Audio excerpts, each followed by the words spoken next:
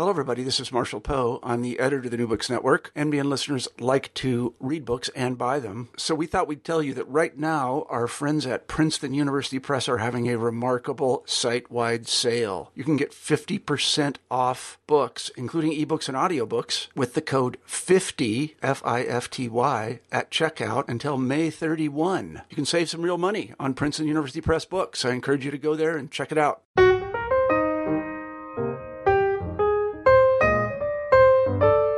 Hello, everyone, and welcome back to New Books in Biography. I'm Mark Klobus, your host for the channel. Today we're talking with Linda Heywood about her new book, Jinga of Angola, Africa's Warrior Queen. Linda, welcome to the show. Thank you. I wonder if you could start us off by telling us something about yourself. Well,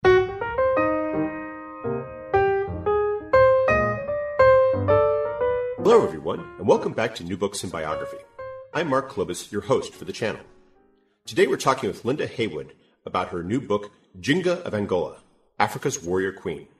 Linda, welcome to the show. Thank you.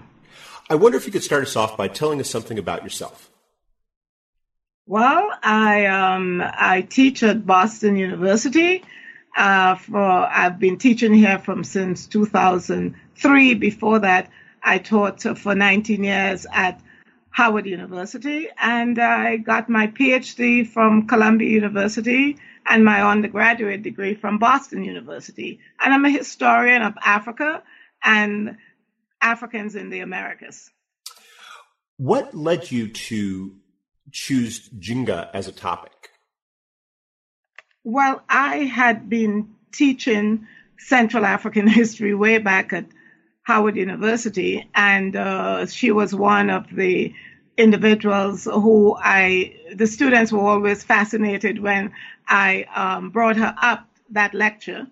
And then when I came to Boston University, I decided to do a new course on women in Africa. And that's how I decided that I was very interested in women per se. And then I had co-authored a book with John Thornton on Central Africans, Atlantic Creoles, and the foundation of the Americas, looking at the first group of Africans coming to the English and Dutch-speaking Americas. And we had touched on Jinga in that book. And since I had done a lot more research than I had done when I was teaching in the early years, I decided that she needs to have a book. So I then went ahead and did the research to write a biography. I have to say, given her prominence and given the amount of documentary material there is about her, it really is surprising that yours is one of the first books about her, because she had such a fascinating life, and and there's a lot of good sources about it. Well, these sources are, in 17th century, the two first biographies that was on Jinga by Gaeta, the missionaries who knew her and were in her court in the last phase of her life. But these were not translated into English, so that, and you did have elements of her life surfacing in a lot of different ways, even in literature in the late 18th and 19th century. But no one had done, and you did have some works on Jinga, not biographies per se, scholarly works written in Portuguese, but really not a biography. And my biography is the first really historical biography in English. And that's why I think it's very important.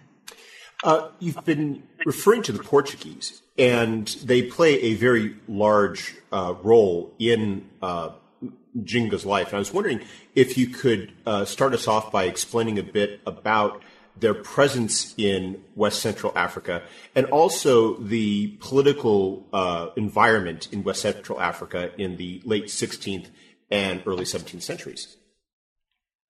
Well, the Portuguese actually first arrived in West Central Africa in the 1480s. They actually went to a northern kingdom, the Kingdom of Congo, in 1491. the king of that state converted to Christianity and did a lot to sort of domesticate Catholicism, in his kingdom. His son, Alfonso, was very instrumental in fact, making sure that his nobles and all the population actually converted to Christianity. And they considered themselves a Christian kingdom, wanted to be identified in Europe as a Christian kingdom. And they then went south of the Kingdom of Congo to another state, which was Ndongo. And the rulers of Ndongo, they had a title called the Angolas, Ngolas, and they had been persuaded because of the success of the religious and political relations that the kings of Congo had with the Portuguese to, in fact, try to get in direct touch with the Portuguese. So they had attempted this from 1518. 1560, a first Portuguese delegation came. 1575, the Portuguese came back and really decided to conquer that area and spread Christianity, as well as, get search for minerals. They would think that there was gold and other treasures, as the Europeans had found, at least the Spanish, in the Americas. But the big thing came out of the slave trade that the Portuguese developed in the region, and that led to large millions of Africans from the 1500s to 1860s being exported from that region, not only to Portuguese area of Brazil, but also to the Spanish, as well as to the English and Dutch and French regions of the Americas. You describe the role that the slave trade plays in not just the economy of the time, but also the politics and the diplomacy. I was wondering, though, if you could take us back for a moment and address two things. First of all, why was converting to Christianity so important? And second, what benefits did kings like those in the Congo have of establishing this contact with the Portuguese? Basically, why did these African rulers reach out to establish that contact, given that the Portuguese were taking so many people out of the region? Well, first of all, we have to remember that the domestic politics, regional politics, expansion of states played a crucial role in the calculation of these African rulers. That's the first thing. So Portuguese arriving in the Congo River Basin, in the 1480s was something that brought another player into the picture. The Kingdom of Congo was expanding. So they didn't set out to just sell slaves to the Portuguese. They set out to look for certainly cultural and diplomatic and other types of relations that would allow them to follow a domestic agenda. This was the same reason why the kings or rulers of Ndongo reached out to the Portuguese. So domestic politics important. One of the things also that one should keep in mind was that Europeans, as they went into the Americas, they were developing colonies. So their calculation was to make those colonies, if the colonies did not have the type of ready, minerals that could be extracted, and populations that were not accustomed to really strenuous agricultural labor. They found populations in Angola and Congo in Central Africa that were, developed, populations with, regional centers of production, goods being transported over long distances, wars leading to captives.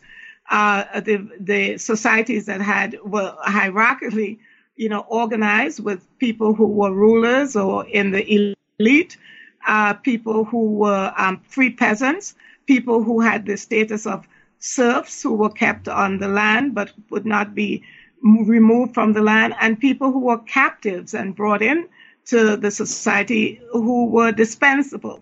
And initially, these were the first people who were exchanged, let's say, for goods and other products for that the Portuguese brought. In the case of the Kingdom of Congo, they would be exchanged for some of the religious items and missionaries who came to that area.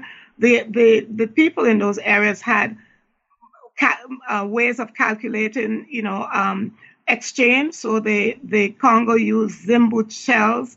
The Angolans of Dongo had units of exchange. One goat will be equivalent to some other object. They produce copper. So we know that these areas had their own systems of calculation, and the exchange of captives. These are people who were not part of your society, who were brought in as captives. They had certain, status. They didn't have legal status within the community, and these people were expendable. In the case of the Portuguese and their dealings with Ndongo, their interest was capturing and the parts of Ndongo and the whole of Ndongo, in fact, then because this was a calculation of the Iberian powers, Spain and Portugal, to bring Christianity to organize society along the lines of a feudal and exploitative, state systems that existed in Europe. And sometimes this involved exporting Portuguese citizens to these areas where you would have settlers, and then making sure that the settlers had backup to impose military and economic regime on the populations who were called the conquered populations. And in the case of Angola and Congo, the Congo took the strategy of reaching out to the Portuguese and having alliances with the Portuguese. This did not guarantee the Congo security. And in fact, some Congo kings, complained that, you are now taking our people. We did not come into this relationship for this type of, disruption of the way our system worked. In the case of the Ndongo Kingdom, this was pure conquest and imposition of Portuguese rule, taking over of lands that were under the rule of the people of Ndongo, of the rulers, the Angolas, and then exporting those people as captives, as slaves to Brazil and to Spanish America. Some of them were also kept on plantations that the religious orders like the Jesuit established at large, donatarios. That's land that was given to these, to some religious orders, including the Jesuit. And the Jesuits were, in fact, the military arm of conquest for the Portuguese in Angola, or the major captains who came out with a disposition from the King of Portugal to, in fact, conquer these lands and bring them into Christianity. They set up their own plantations and slave systems and exploitative systems were set up in Angola as well. I was wondering if you could describe just in a bit more detail Ndongo as it was when Jinga was born in 1583 and 1582. Excuse me, 1582, and what her early years were like within the kingdom, and what her family was like. Well, from what Jinga and other older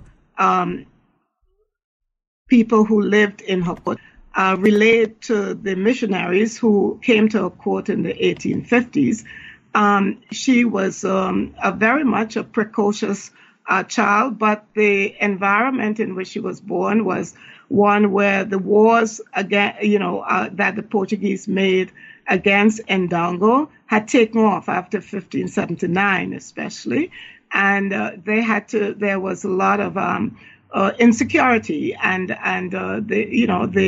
her father, grandfather, other relatives were fighting against the Portuguese, who were taking over larger areas of Ndongo, even the capital. They moved they set up forts, military forts, so that it was, I believe that Jenga grew up in an environment where resistance to the Portuguese was very much in the minds of the older relatives in her court. Her father was fighting, her brother fought against the Portuguese.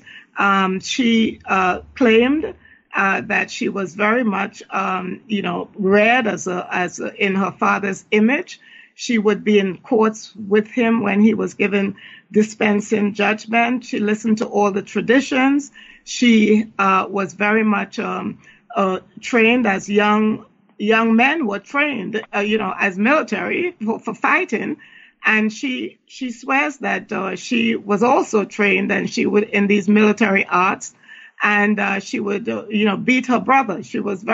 There was a sort of, I guess, a competition between her and her brother, and so she was a normal child, but a child who had a purpose. She really modeled her life, in my view, on the life of her father, who was fighting the Portuguese for his whole reign. And it sounds as though she was being groomed, maybe not necessarily to become queen, but definitely to be a important figure in the kingdom and a major political actor in her own right. Well, yes, because as a member of her father was the Angola, so she had a certain status. Her mother also came from a certain, not the same region, but was very much, important. She admired her mother's family, and the lineages were very strong. These lineages or families intermarried, and she saw herself as carrying on a legacy. She was very much of a royalist in that sense. She knew that in her kingdom, there were people who were privileged like herself, and there were others who were free, on the land, who remained on the land, and there were others who were captives and, who were slaves and could be disposed of. When does she start getting involved in politics? What's her first, time as a political actor in her own right?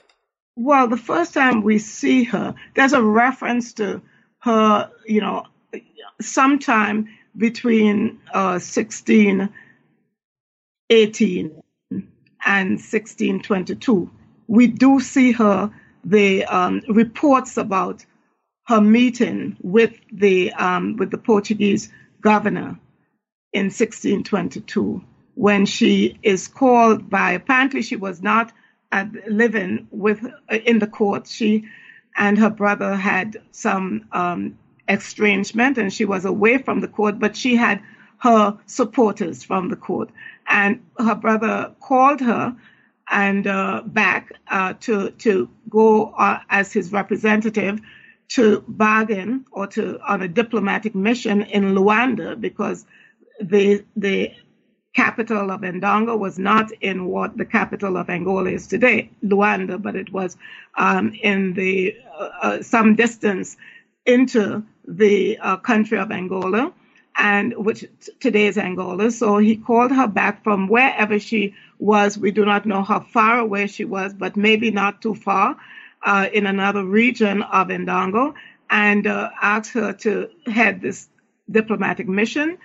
She took this opportunity to really place herself at the center of Ndongo politics. She was going to, present the case of her brother to the Portuguese governor so that they would remove a certain fort that they had built, in the capital. And she was successful in 1622. And what the evidence that we have, the details that were given, collected after this event by the missionaries, was that, in fact, Jenga was successful, but not only because of the way she carried herself, the way she bargained and argued with the Portuguese, and not only the missionaries, but the Portuguese chronicler Cardenegger also mentioned Jenga as being very intelligent, very astute in the way she presented her case, and she was able to win over the governor, and they get an agreement, even though this agreement was not, followed by the Portuguese. But she was successful. The Portuguese saw in her, in 1622, a way of expanding Christianity among the Ndongos, and therefore they actually asked her, persuaded her to be baptized, and she remained in Luanda. Sometime after the political diplomatic encounter she had with the Portuguese government, she remained in Luanda and actually went through the whole process of converting to Christianity. She, at the end, she actually was baptized, and we have pictures of the book in the book of her baptism.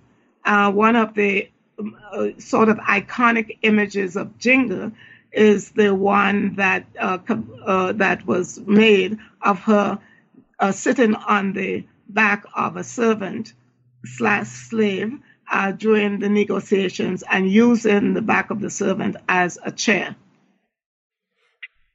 That religious dimension is a theme throughout your book, and you explain how important it is, not just the importance of Christianity to the Portuguese and the efforts of the missionaries to convert the population of the region to Christianity, but also the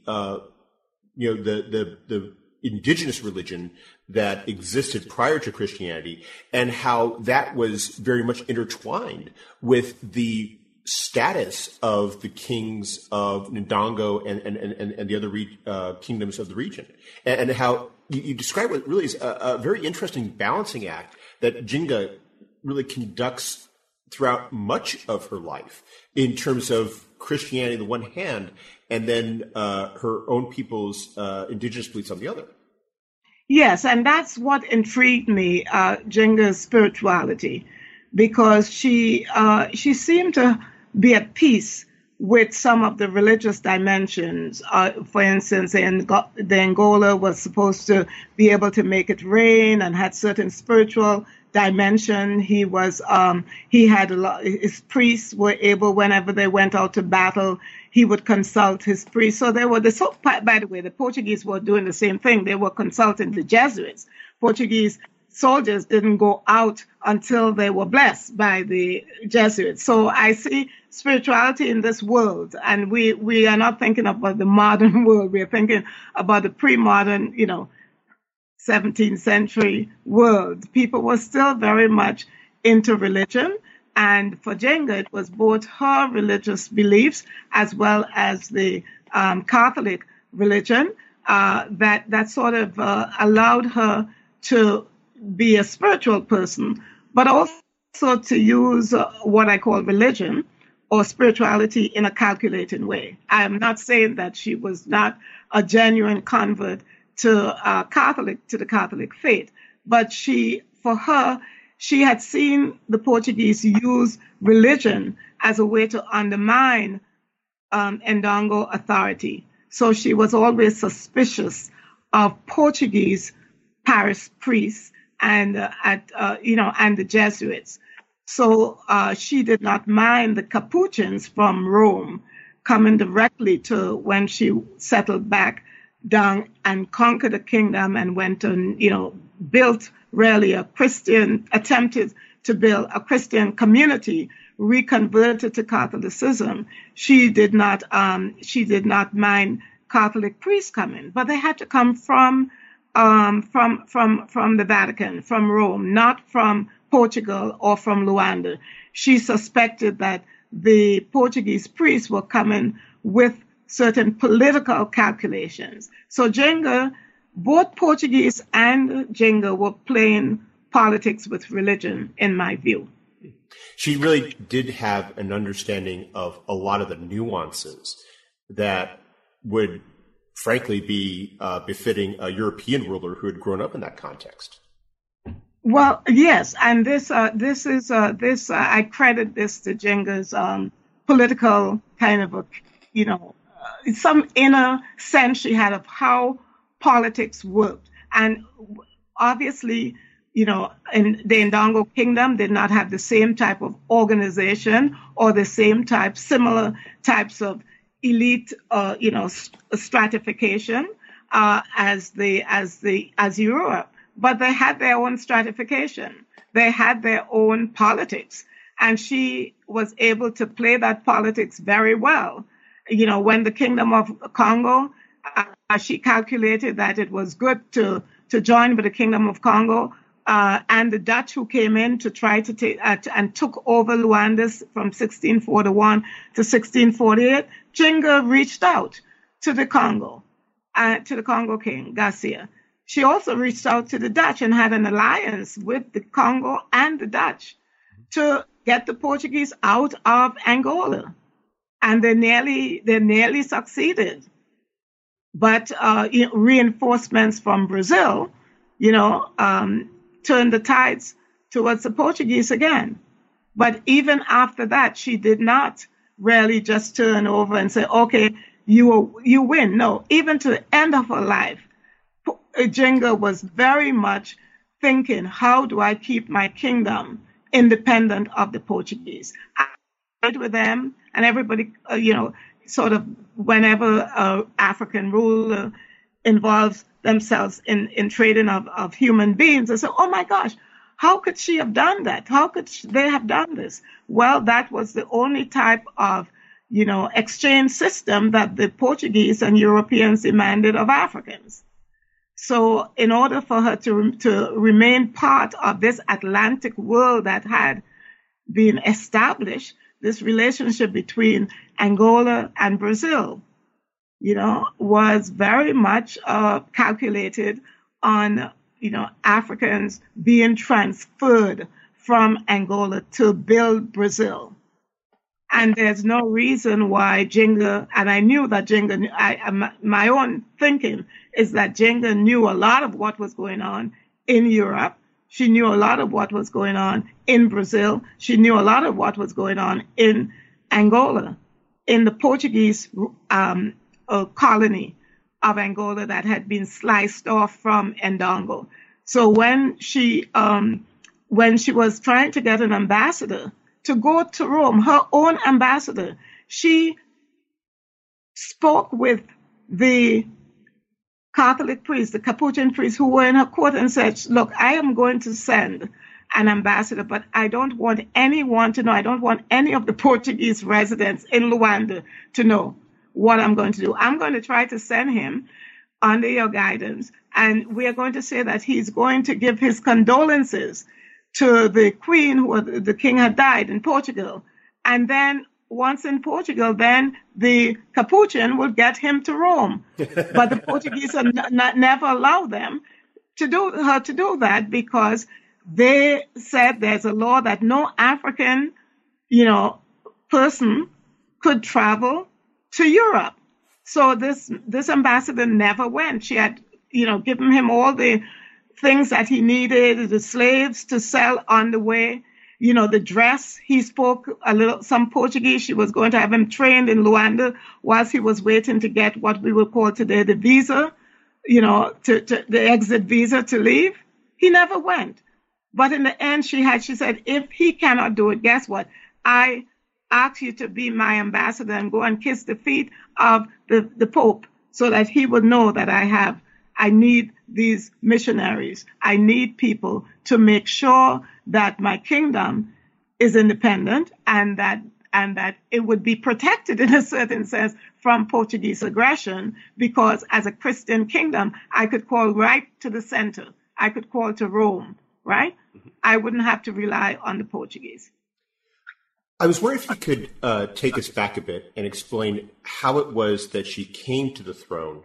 And because female rulers were not commonplace in Africa. And you do describe that the circumstances that brought her to the throne were not usual circumstances. There was a lot of political flux taking place, and the Portuguese were intervening in order to try to obtain favored candidates that they could manipulate. Well, yes, the Portuguese governor at the time was he was not Fernando de Souza. He had been he had arrived in 1623, I think, or the beginning of 24, and he was very much suspicious. He had come with European ideas about ruling, and didn't really know about the ways in which women in the Central African region, at least in the traditions of Jenga, there were women who had played important roles in making sure their son got into power, or their male relative, or they themselves took over. And he stipulated that he did not see, of all the people that you can put in power, do not let this woman, Jenga, get power, because she's a usurper. And he then states that, women were not supposed to rule in Ndongo. He didn't know the traditions of Ndongo. He was imposing his own ideas about what should happen in Ndongo. So that, when Jenga became queen in 1624, she was accused of having, poisoned her brother. There had been accusations around that the brother had, in fact, she had killed her brother's nephew, who should have been the rightful heir. And when another tradition was that when Jenga was a young woman, because she only converted when she was 40, when she was younger, her brother had made it possible for her to lose a child, a son she had, and had also made it possible that she would not have children. There are all ways in which this was described. This is described in my book. I wouldn't go into it, but there was a tension between Jenga and her brother, and the Portuguese were able to exploit this. And the Portuguese then put in place a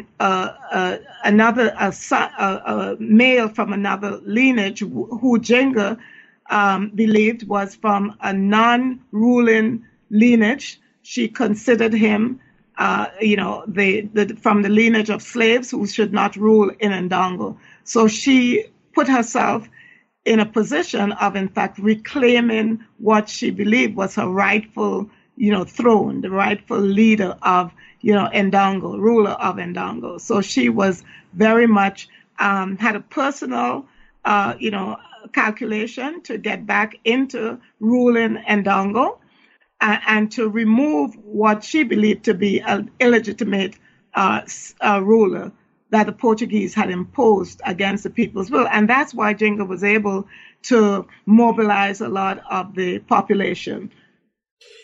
This struggle defines so much of her early reign. And it raised two questions for me as I was reading, which was the first one being, why was it that she had so much difficulty for so long?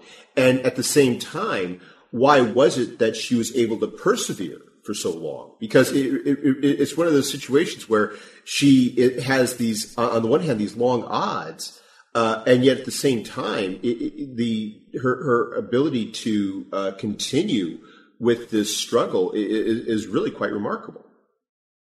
Well, one of the reasons is that, first of all, Jenga had a core group of supporters, in Ndongo. But some of the major players in Ndongo had gone over to the Portuguese side. So because these lineages are competing for power. So if the Portuguese, they saw the Portuguese as another way of, in fact, improving their particular status within the politics of Ndongo. So there are two things going on. There's the Portuguese political climate, and then there's the Ndongo political climate. And you see some of the Sobers and local rulers sometimes were persuaded by the Portuguese that they would be better off by alliance with the Portuguese. Others were of the view that Jenga was the legitimate ruler and they should follow traditions. So Jenga had actually, when she was removed from power in 1626, she actually had to mobilize a much larger group of people in an environment where you have a series of different conflicts, and the Portuguese trying to maneuver and put in place people who would be anti-Jenga. There had been some, the Portuguese also had conquered some of those lands and taken under their control lands and peoples who were considered, especially the people, they were considered the serfs. They should not be sold off or removed from royal lands. And that was one of the things that Jenga tried to do, to get back these communities that she considers as part of the natural inheritance of her lineage. Secondly, those people who the Portuguese had put on their own lands did not consider themselves part of the Portuguese world. So a lot of them were looking for ways to, in fact, get back to Ndongo, to the capital, to the traditions. And once Jenga began to mobilize and use the tradition as well as her fighting instincts, her mobilizing instinct, there were a lot of the Ndongo population that had been under the Portuguese control, who then realigned themselves with Jenga. So she was able to do that, plus the fact she also had calculated that if the Portuguese could use the Mbangala, who were a group of what we'll call them, they're called cannibals, they're called destroyers of population, they're a group of bands of young men who went around really disrupting societies, whether this was disruption by intimidating societies with acts of cannibalism. The Portuguese has a lot of, description of all the cannibal ways and actions of these populations, yet the Portuguese used the Mbangalas.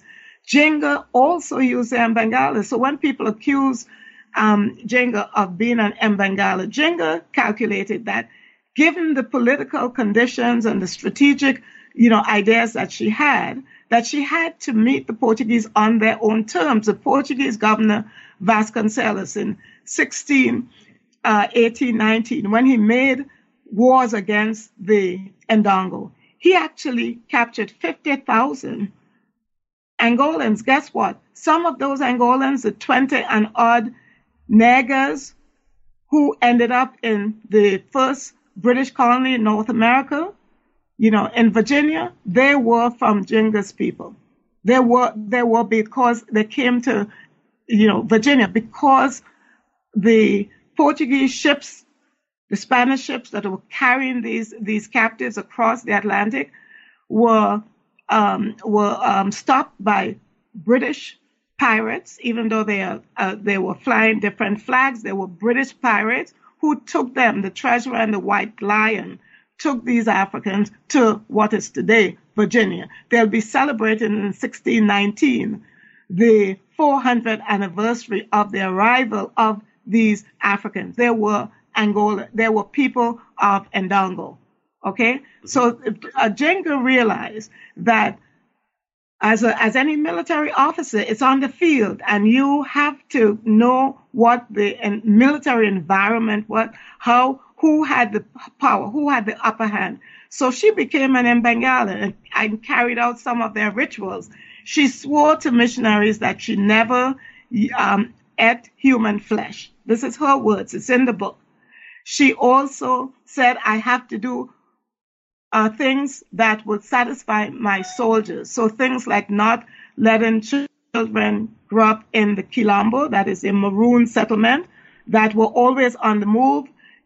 She was one who made women. She had her own, she led the army. She made her own personal warriors. She trained her own personal warriors, both in Mbangala traditions and in Kimbundu traditions. That battle axe that you see, that one of the pictures I have, is Jenga with her battle axe.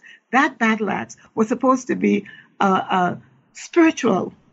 Only the queen, only the king, the ruler, could in fact use this battle axe and give the blessing to the people. The touch of the king, of the ruler, of Jenga, was a special touch that empowered you. These are the spiritual elements that Jenga was able to mobilize and to use strategically. But she could also use the military. She had people doing exercise. At one point, Jenga turned around and was doing a military dance in her 70s. Cavazzi said he was absolutely astounded. That she said, I could have done much better when I was younger. Okay? That's it. She was an extraordinary woman, extraordinary leader. That is why the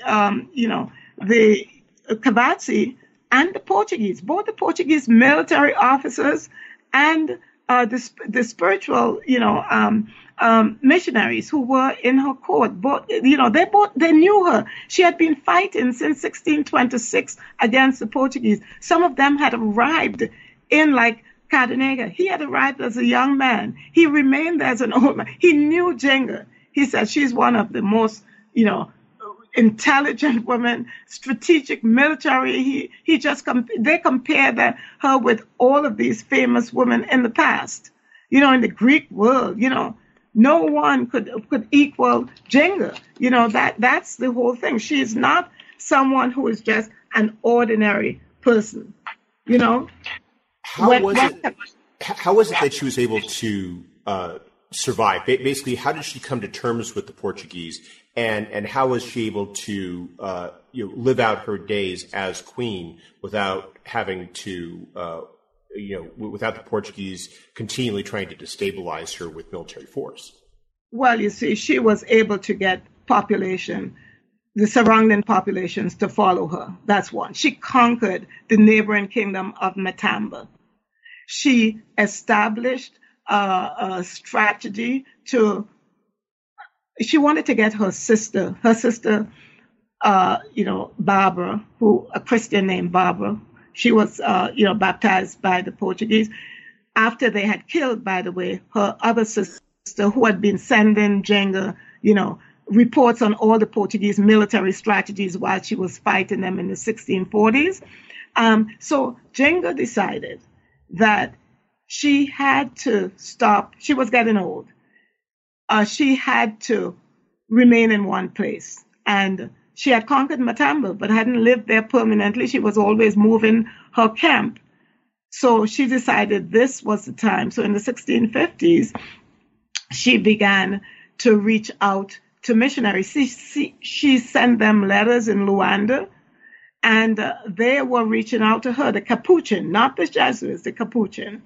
And they were reaching out to her. So in time, what she did was, in fact, to ally herself with the Capuchins who were in Luanda, asked them to send messages, sent letters to them to say she wanted missionaries. And she was, in fact, thinking of, making peace with the Portuguese. And it was all staged. It was all, Jenga knew that the Portuguese had the military edge, not in the interior where she was, but that after she was getting old, after her death, that she had to have some additional leverage. So having the missionary and religion, Catholic religion, was one where she saw as having, as allowing her to remain in control of that territory, Matamba, she had captured. So at the negotiations, Jenga was able to get the eastern part of Ndongo. So she still had piece of the Ndongo kingdom, that the whole of which she thought should have been hers, and the New Kingdom. This was in a signed treaty that she made with the Portuguese, and they also included in that treaty the release of her sister, so his sister could join her in Matamba and would become the next ruler. She would return to Christianity. She would baptize. She would give up all her, various, concubines and just marry one man. And in fact, the man that she chose was a young man who I was thinking of Macron's wife, being 64 years and he's 39. Jenga was one of those women who loved youth, and she surrounded herself with young males and females. So in any case, she was able to do this because her major decision for doing this was to make sure that her kingdom of Ndongo Matamba remain independent, and that she would pass it on to her sister. And she doesn't just convert to Christianity herself, but she also, as you described, she tries to make her entire kingdom a Christian kingdom. Oh, yes. She strategically, because she realized that the Portuguese might think twice if they had a strong Christian kingdom to the east. And so therefore she made sure that all the women she declared could now give birth in Matamba, in the city and in the country. No more, not giving birth. No more just roaming around. And she had all speeches about the change of life. She helped build the first church, permanent church. She invested so much money. She had several churches built. She sent out Kabatsi into the surrounding areas where some of her populations who supported her and who were part of the kingdom were located, and had them she sent her translator, who was a Congolese, by the way, who knew Portuguese and who knew Kikongo and who knew Kimbundu, the languages there, and to speak to call all the Sobas together, to say that they had to, in fact, give up the traditions and, in fact, return or baptize, have their children baptized. This was a bit of Jenga's kind of a spiritual, expansion of Catholicism in the area. She had a fraternity, Nossa Senhora de Rosario, which she started in Matamba. She had women. She went to Vesper. She just, maybe because she was older, she realized the end was coming. She just seemed to have been transformed, even though I can tell you that Kabatsi, believed that Jenga, in fact, stole from heaven's treasure. That's what he wrote in an unpublished poem, which I published in my book. That was she real? Had she really converted deep down? For Kabatsi, he was not too sure. He said, her body is locked up. Therefore, we can sing to a most cunning thief. A most cunning thief has stolen from the treasure of heaven. Jenga really maybe, did not give all her soul to Christianity. It seems she really gave her soul to her people and being queen, because that always seemed to be that laser-like focus of hers. Yes, she gave her all for her people, being their ruler, protecting them. Even though a stern ruler, she was because she lived so long, her own people thought that she'll never die. In fact, when she passed and the news reached Luanda, now Luanda is distant from, hundreds of miles from Matamba, where she died. When the news reached Luanda, the African, they're from Ndongo, all of them were from Ndongo, who are now living in Portuguese capital of, Luanda in 1663, right? They said that it was the missionaries who, by their own evil, had actually killed their queen, because Jenga was not supposed to die. We've taken up a lot of your time, but before we go, could you tell us a bit about what you're working on now? Well, I am working on the second book on Jenga, which would deal with how Jenga is remembered. Because even during Jenga's life, there were all these stories about Jenga appearing here, appearing there. When I went to Angola, people carried me to one of the places that Jenga had fought and showed me a footstep on the rocks of Mpongo and Dongo. These are some massive rocks that where Jenga did a lot of her fighting and escaping. And they said, here's Jenga's footstep. I interviewed several of the descendants of Jenga's followers, and Jenga way into what is still the place where people believe Jenga was buried. Not only people, the missionary, in 1957, a Capuchin went to that area, and he said he believed that, people, the people he spoke with, believe that Jenga's body is buried there.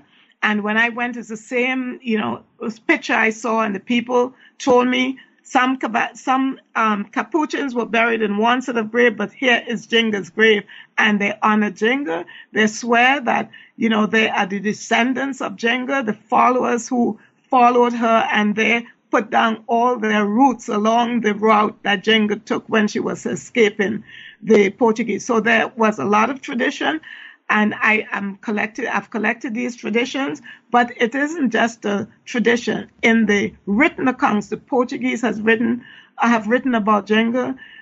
We have Hegel mentioning Jenga, about this area where there's a ruled by a ferocious, female ruler with her furies. I would speak to that. I also would speak to Jenga's, the memory of Jenga among the contemporary Africans in Angola, where Jenga is considered the mother of the nation. Then I'll go to Brazil, where we have traditions about the Queen Jenga being elected the king of Congo and Queen Jenga in the Congadas in Brazil. And I go to Cuba, where since 1975, Jenga has ended traditions of Palo Monte in Cuba. And guess what? In the last chapter of my book, this book on Jenga and memory, Jenga is here in North America in the 1840s. The abolitionists began writing about this queen. So I have a lot to say about Jenga and her memory in the world. Sounds like a very interesting book. I'm excited to continue Jenga's story. Oh, well, Linda Heywood, I hope we can have you back to talk about that continuation when the book comes out. But until then, I hope you have a wonderful day. Well, thank you very much for letting me just talk about Jenga. It's all exciting, and it's a story that is a world story. It's a global story. So thank you again for thinking of having me on. Oh, you're welcome.